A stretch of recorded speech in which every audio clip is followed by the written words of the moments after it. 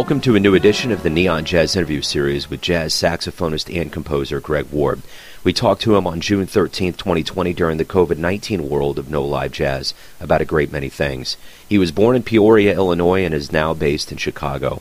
He's had the opportunity to perform and record with a variety of artists like Prefuse 73, Tortoise, William Parker, and Mike Reed, along with others over the years. Get to know him and dig this interview. Hey, how's it going, Joe? Hey, good, man. How are you? Very well, thank you. Good. Hey, thanks for taking a minute out for Neon Jazz. Of course. So let me ask you this. You know, I want to get into your life and music, but I want to kind of start with COVID-19. When, in, say, early to mid-March, did you start seeing kind of the door closing to live music? What was your personal story? Well, actually, it started a little earlier for me because I was on tour in February, in the beginning of February. I was on this Eastern European tour, and, you know, we were starting to hear things about the virus then. And I remember specifically,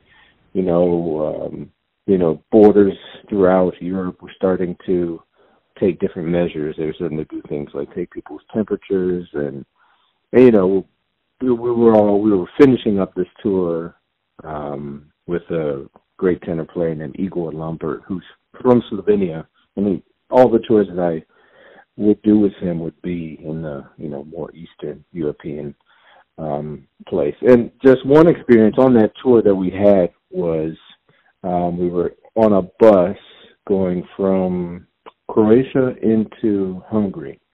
And when we get to the border, they tell us that we're going to have to get off the bus and they're going to check our passports and use the bathroom if we want to. And so we're waiting on the bus after, a long time to see what's going on. And then we see a guy come out in a full hazmat suit. And we were like, what? What's going on here? He comes out in a hazmat suit and he gets on the bus and he starts taking everybody's temperature with one of those, those new laser thermometers that they point at your forehead. And we're all like, wait, what? What's going on here? And then somebody on the bus has a fever. And so they say, you're not cleared. You can't go. So we're like, wait, what? And so that was the first moment where we were all like, oh, is this that virus? And, oh man, what's going on? It took a long time. They had to get a doctor to come and talk to this woman who had a fever. And then eventually they just let us go. And so we were like, oh, wow, close call, but we made it. Maybe this is going to get serious, And then shortly after that,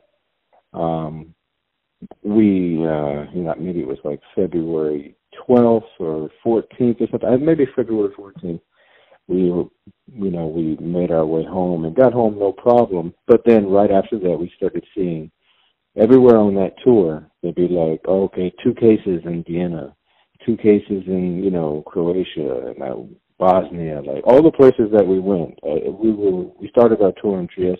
There's, of course, a big outbreak in Italy. We just started to see it pop up and like, whew, glad we made it home, And so anyway, it was definitely on my mind at that point. But going into the spring break here at the university, I was supposed to take my the ensemble that I coach here to Austria, to Graz, because we have a partnership with the University of Graz, and we do an exchange where 1 year we send an ensemble there, 1 year they send an ensemble here. So it was the year for me to take a group over there. And there were kind of like, murmurings of, that the trip might not happen. But I wasn't seeing any cases in Austria at that point, or maybe 2 somewhere else, but it wasn't enough to like cancel the thing. So anyway, they started saying like, oh, okay, well, I don't know if it's going to happen, And then, of course, like, some of my, the dean of my department comes and tells me, yeah, we're talking about this now. It may not happen. And then all of a sudden they're like, they suspend travel. They suspend all non-essential travel for the university, all university sponsored travel. So that was one of the first things. Like, okay, the trip for the kids to Europe is canceled. All right, so that's the first thing. And then later on, maybe the next week, right before the break, they say that, okay, we're going to have you guys not come back. We're going to extend the break 1 week or something like that, like, okay, all right, fine. So it's just really like school is being affected, but just by a week. And then we get on break and they say, oh, okay, now we're not going to have you come back at all. All classes are going to go online for the rest of the year. Oh, wait, well, then it was just 2 more weeks or something like that. And then, of course, they pushed it for the rest of the year. So school, I knew, was going to be online. Fine. And then in March, all my gigs that I had, which weren't a lot because it's going to be going most of the month anyway with the students, they started getting canceled. I had some gigs, some nice gigs for my group around, at the Blue Llama and Ann Arbor and, some other things going on. And I see April start to go, and then May, starts to go. I had a nice residency I was looking forward to up in, Ragdale, up in the north burbs of Chicago. And just kept toppling from there. I think when I got into May, I was like, well, okay, well, it looks like gigs are still going to happen in May, and then, of course, they get pushed, and then June, all the gigs got pushed, and then July, everything, and then now, that's where we are now, is where there may not be any large festivals or anything until next spring. So, but some smaller gigs might be able to come back online, and I know that's city to city and state to state, but I think things are going to start reopening if they don't, kind of blow back up into an outbreak. In Chicago, I know their plans were to start in July and definitely by August. For clubs to open with social distancing, with I think a capacity of 50 people max, but I don't know. So that's that's how it's affected me, Yeah, I think that's the thing about this. There's such a cloud of ambiguity over everything. I remember when this started, I have kids in school, and they were going to do, April 8th, they were going back, and then it was like April 24th. But I remember when baseball was called, and there was an umpire that was leaving the field, and I saw a tweet, and somebody said, this was right when this happened in March, and they canceled everything. The umpire looked back and said, we'll see all of you guys in June. And I remember my heart sank. I was like, what does this guy know? And I would just dismissed it because no one had said anything about anything long term. At that point, they were like, we're going to take 2 weeks off. The season will start later than usual. But this guy knew something, and I think that's the thing that's interesting. The more I've gone along, there are certain people that I think have had a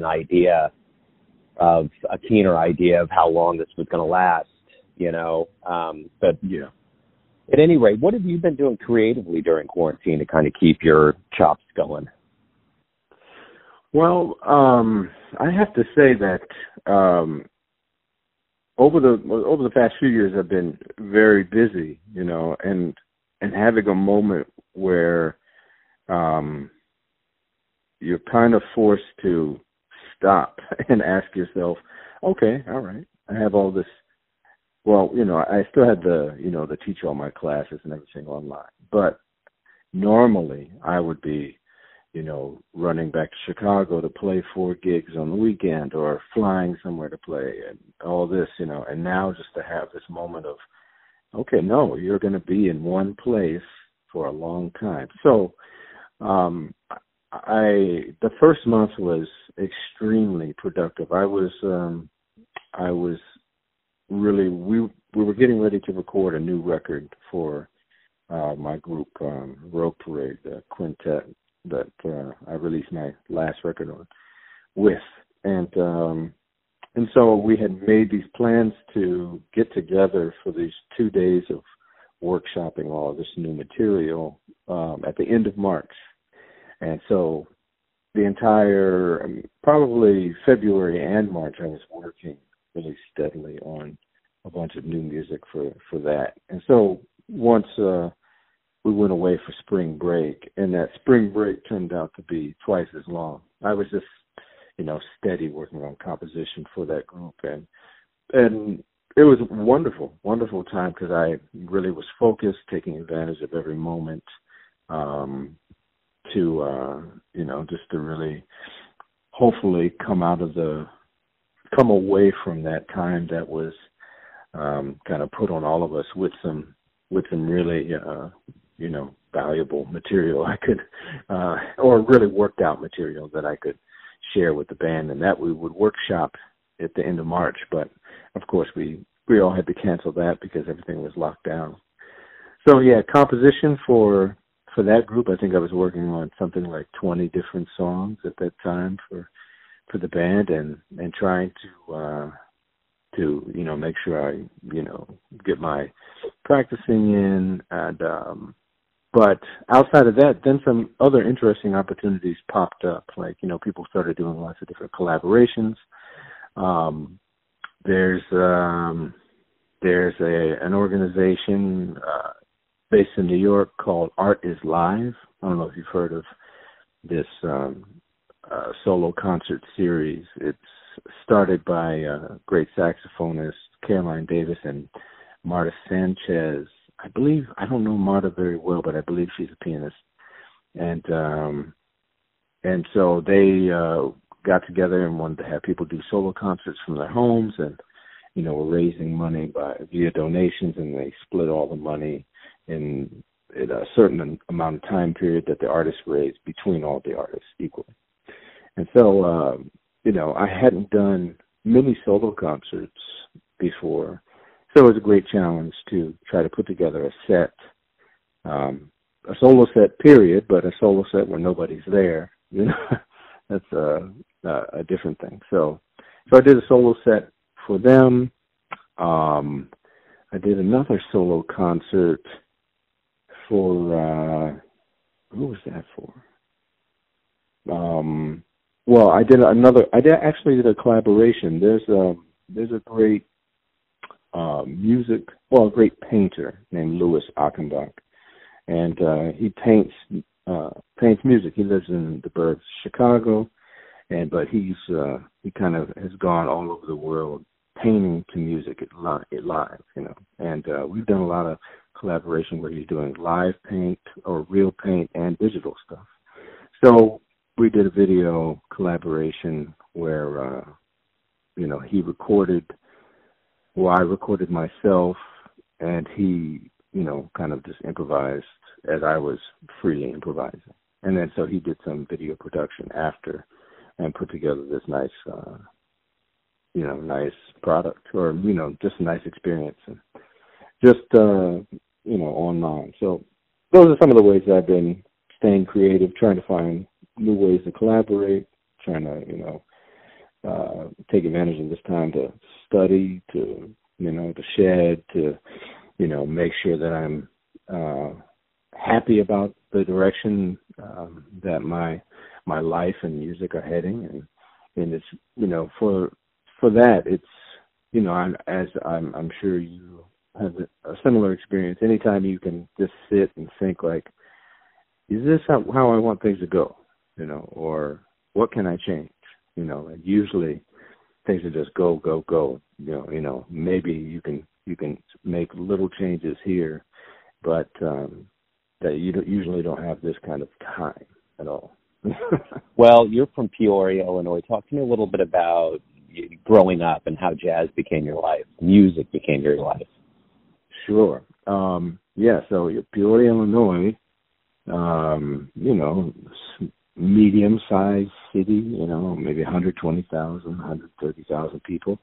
I was fortunate to be raised in a musical family. I mean that on my dad's side specifically, and my mom's side of the family, they were, music enthusiasts. But my dad he still, he was a saxophonist, but he still plays like B3, and the whole time he was very involved in playing at different churches in Peoria. Same thing for my uncle and my grandmother and my grandfather, all played in, gospel music in different situations. So, there was a family gospel group, and I remember being in that at the age of 3, learning to sing these songs, and and I really hated that because I was so shy. But, so beneficial just to be, in the basement with my other cousins, having to learn these things by ear from my uncle. And, he was very serious. And, so I mean, those were the beginnings, just coming up in that culture of, going to church, singing, hearing choir sing, hearing great music, hearing like that had like improvisational sections. So that was the beginning. 4th grade, started violin, playing an orchestra, ended up playing violin for 9 years. 5th grade, started saxophone, pretty much just because my dad had his old saxophone, so he gave it to me. I started to play that. And then I think when I was 11, I saw the Clint Eastwood film Bird, and I had first heard about, Charlie Parker, or, heard about Charlie Parker, heard the music of Charlie Parker, and heard other saxophonists playing in the style of bebop. And I never heard anything like that. But just seeing that film and hearing that soundtrack, I knew that I would do this forever, At that point, it was just I wanted to play bebop forever at 11. But, of course, that's expanded. So, anyway, Peoria happened to be this really great, or happened to have a great music community at that time. In the 6th grade, I started playing with my dad at church every week. By the time I was in like different jazz bands, summer jazz bands, that, kind of brought together the community throughout the city, like all kinds of players from different schools. When I was a freshman in high school, Mary Jo Papich, who is, a great music educator, jazz educator, she starts, she had been running the Peoria Jazz All-Stars, which is an all-city jazz band that you had to audition for. And, would do a lot of gigs throughout the city and even do some traveling. So anyway, I started working with them, and then they had a combo that would do gigs. So, we'd start playing gigs professionally, and then maybe I even got to start leading that group when I was 14. And so we would go out and play and get paid at different places. And I remember on one of those moments I met a great artist and musician named Preston Jackson, who was in Peoria. And Preston had a lot of work as a musician. This is a kind of a life-changing experience for me. But I was 14. I had this band, and we were going to play at this Unitarian church's Jazz Sunday. And they told me that he would come and sit in. And I knew who he was, so I was excited. I was like, oh, it's going to be great. So we get to the gig, and he shows up, and he asked me what I want to play. And I still remember, I said, I want to play Groovin' High. And he's like, okay. So we play the tune. And after the first song, he says, he's like, damn, boy, you've been shedding with Jesus. And I was just, it was just like so funny to me. But he's a great player. And from that moment, we became, best friends. And he would, I played on every gig that he had. So there were so many opportunities to play in Peoria, all kinds of styles of music. And by the time maybe I was a senior in high school, I was playing maybe 5 or 6 nights a week in Peoria, Illinois. And, wow. Maybe even, I had a steady gig in Bloomington, Illinois. So, driving as a kid, being like 16, I would drive 40 minutes away every Wednesday night to play at this club in another city. And that was so fun for me in my little $300 car. So So yeah, that's the beginning, and that's what happened in Peoria. And in between there, I was becoming involved in the Chicago scene. When I was 15, I met a great trumpet player named Maurice Brown. And, well, we met when I was 14, but we became friends. And then when I was 15, I would take a little bus. There was a little $19 bus, the Peoria Charter Coach. You could take the bus up to Chicago. And Maurice, he was 1 year older than me, so he could drive. So he would pick me up from Midway Airport. And we'd go and play all over the south side of Chicago until like 4 in the morning. And, you know, we'd go hear Vaughn Freeman and you know, go to City Life and the New Apartment Lounge and, you know, hang out all night. You know, my parents had no idea what I was doing, but it was, you know, some of the best experiences of my life, you know. So that's the beginning. Right on. Well, you've gone on to really branch out into a whole lot of different genres. That I was noticing along with jazz. I really like kind of experimental music like Prefuse 73 and Tortoise. Uh-huh. How did you get involved with them? So Tortoise, you know, Tortoise was always like, well, first of all, I went to Northern Illinois University in DeKalb, Illinois, which is like 60 miles from Chicago. So during that time period, I was going to Chicago all the time, you know, like almost, you know, 5 days a week minimum playing in the city. I was hosting a session at the Velvet Lounge. And then through those experiences, I started to, you know, make a lot of connections with the music community. And Tortoise was always a band that you'd hear about. Like, for me, you know, like I was still, you know, just learning about what's going on the scene up here. And I'd always hear about Tortoise. People play me the records. I'm like, oh, that sounds good. And then, you know, like at the jam session that I hosted, Jeff Parker, he came in one day. I never knew who this guy was. And I had been on the scene for a few years and just had never met him yet. And I was like, wow, this guitar player is so amazing.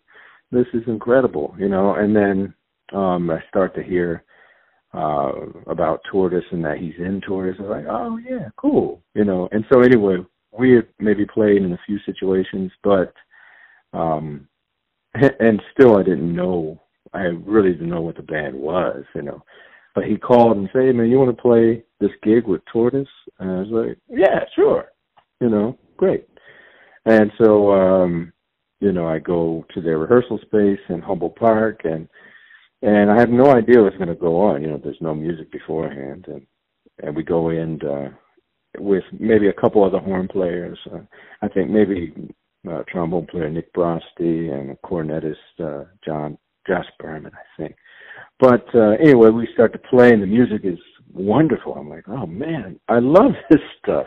And I had no idea. I meet these other great musicians in the band, you know, John McIntyre, John Herndon, you know, all the cats. And so anyway, I'm like, great, that sounds wonderful. You know, so the gig is at Millennium Park here in Chicago, which was, I think it was just opening. Maybe this was 2004 or 2005 or something like that. Anyway, we go to play the show, and we walk out on the stage, and there's 12,000 people. And I'm like, I didn't know that Tortoise was this big. So that was my experience with playing with Tortoise. And I mean, you know, like these guys were like rock stars. And so yeah, it was kind of like, you know, just on the job experience. Like, oh, wow, this music, to see it fully realized, because, you know, with the giant, you know, sound system for 12,000 people, of course you don't get that experience in a practice room. You know, it's like, how's this music going to come off?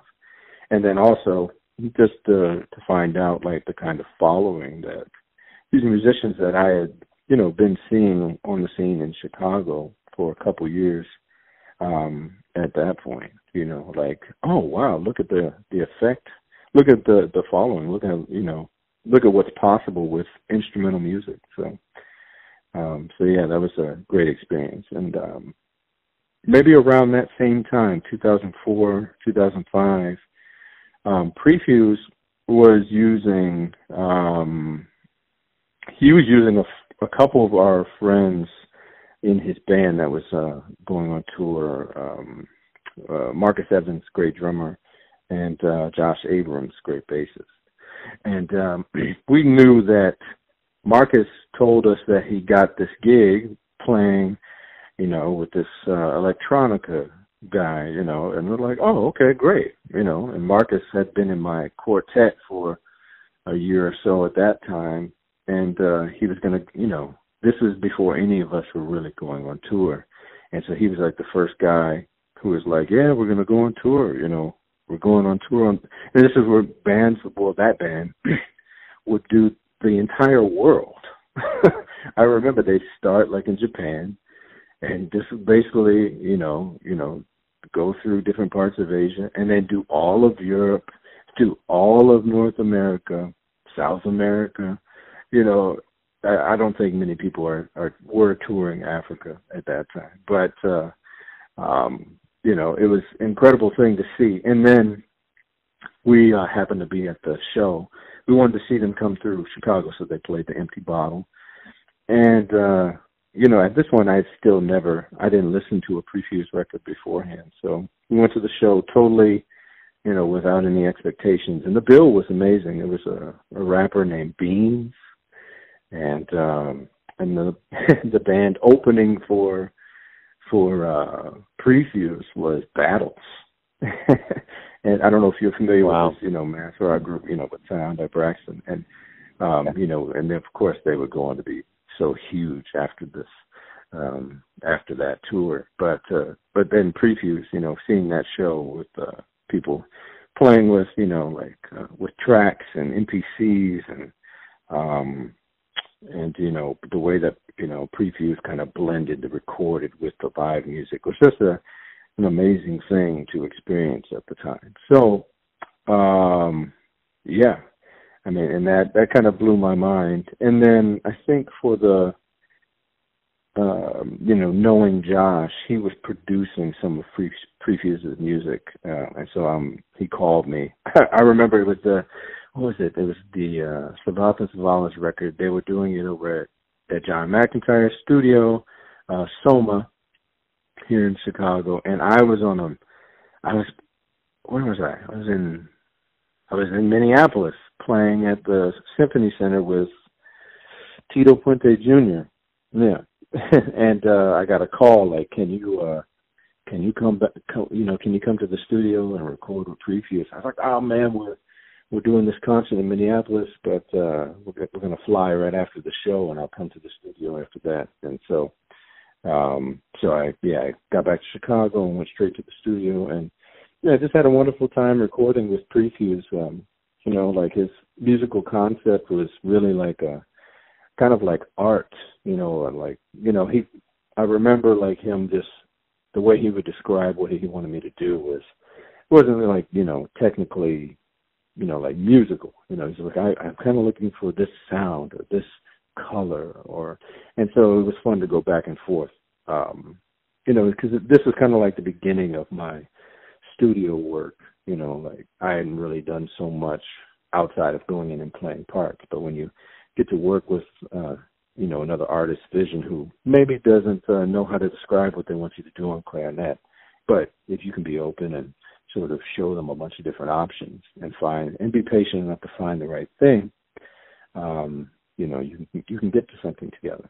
And so that was wonderful for me. It's wonderful to work on that record with him, and I I still wish every once in a while I reach out to him to see if we can do something together, but nothing's happened yet. So.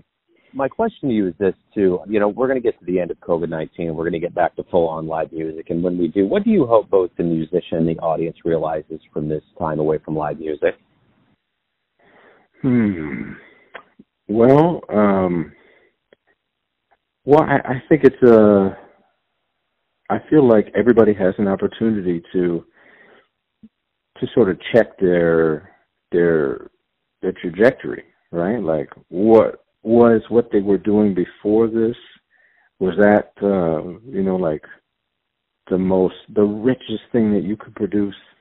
Was that the thing you really wanted to be investigating, like So I guess maybe like kind of reinforcing your passion, right? Because, what would you do? I guess if everybody's finding out the answer to what would you do if there were no gigs? What would you do? What would you investigate? What would you refine if you had nowhere to be or nobody to show it to, So I'm hoping that everybody has been asking those questions, has been finding out the answers to those questions. I know I am. And therefore brings, really brings forth some material that you really believe in and are excited, can't wait to share with people. And also the same thing for the audience. You hope that people will, I hope there's like, sort of I don't know, like everybody's been living so much online, right? Watch movies at home, digital hangouts, maybe even before we had to. And so maybe this is going to make people, take advantage of every opportunity to experience something in person, once this is all over, because you'll have a memory of when you couldn't, and how important it is to, interact with each other on these different levels, to go out and experience art together, to go out and just, take a walk with somebody, to go to have a meal, see a play, see an art exhibition live. Like, I hope that this is the beginning of, a return to live experiences. I know it is for me. I know as soon as everything's good, everything's clear, that I want to be, as much as I can with the people experiencing that, because, we all need it. We're all social people, and I think we've been sort of putting ourselves in these, digital boxes for a long time, or, at least over the past, 14 years. Yeah, I agree. Well, my final question is this. Everyone has a version of you, a perception of you, your family, your friends, and your fans, but you're living your life. Who do you think you are? Oh, man, that's a good one. I feel like I'm curious, I want to know,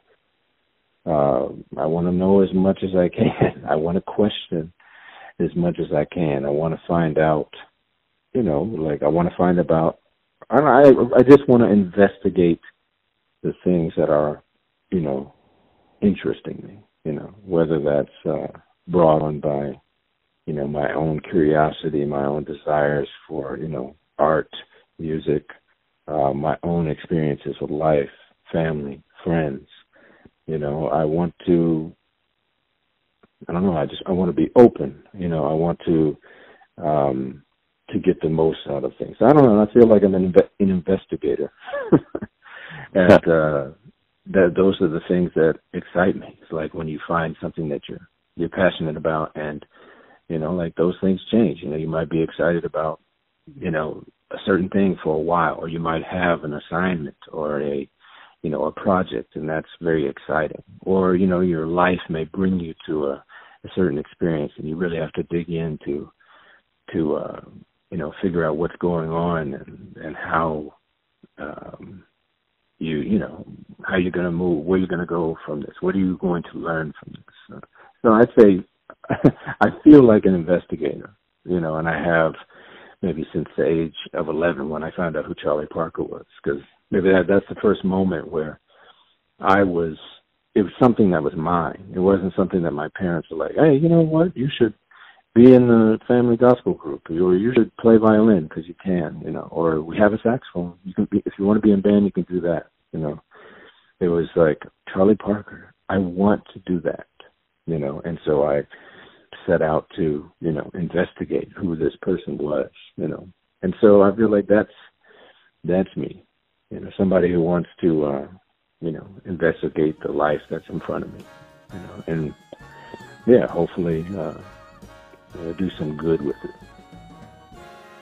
Beautiful, man. Hey, thank you for taking a little time out for Neon Jazz today. I really appreciate it. Stay safe and good luck with everything, man. Thank you very much. Good to talk to you. Thanks for listening and tuning in to another Neon Jazz interview, where we give you a bit of insight into the finest players in Chicago, Kansas City, and spots all over the world, giving fans all that jazz. Thanks to Greg for his time, talent, and story. If you want to hear more interviews, go to Famous Interviews with Joe Domino in the iTunes Store. Visit neonjazz at youtube.com, and for everything Neon Jazz all the time, go to the neonjazz.blogspot.com. Until next time, enjoy the jazz, my friends.